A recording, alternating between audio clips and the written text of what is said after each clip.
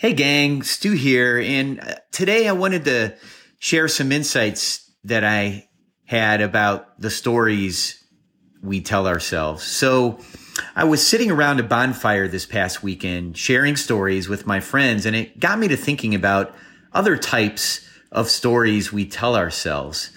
Those stories that are not true because they have not happened, but they affect how we feel and even affect our decisions. Does this ever happen for you? I know it does for me. When my daughter was a young girl, she would share some of her fears with me, and she would tell me stories like this. Dad, I have a presentation to make to my class, and I just know I'm going to forget the words. Or one of my friends is having a birthday party, and I'm not going to get invited because she can only have 4 friends there.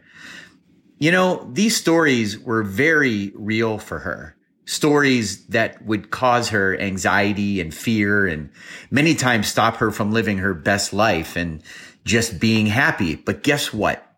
They were not real because they had not happened.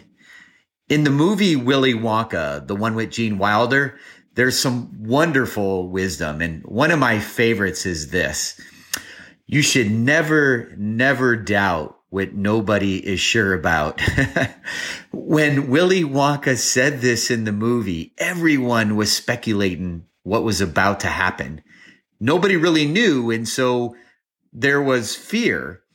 When we live in fear, making up stories about situations that have not happened and may never happen, we cause ourselves to stop living life, stop moving forward.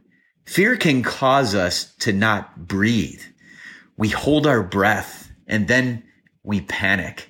Know what I mean? What I would tell my daughter Sage is this.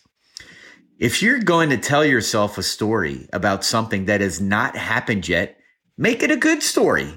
Why make it a bad and scary story? Since it has not actually happened yet, make it a good one.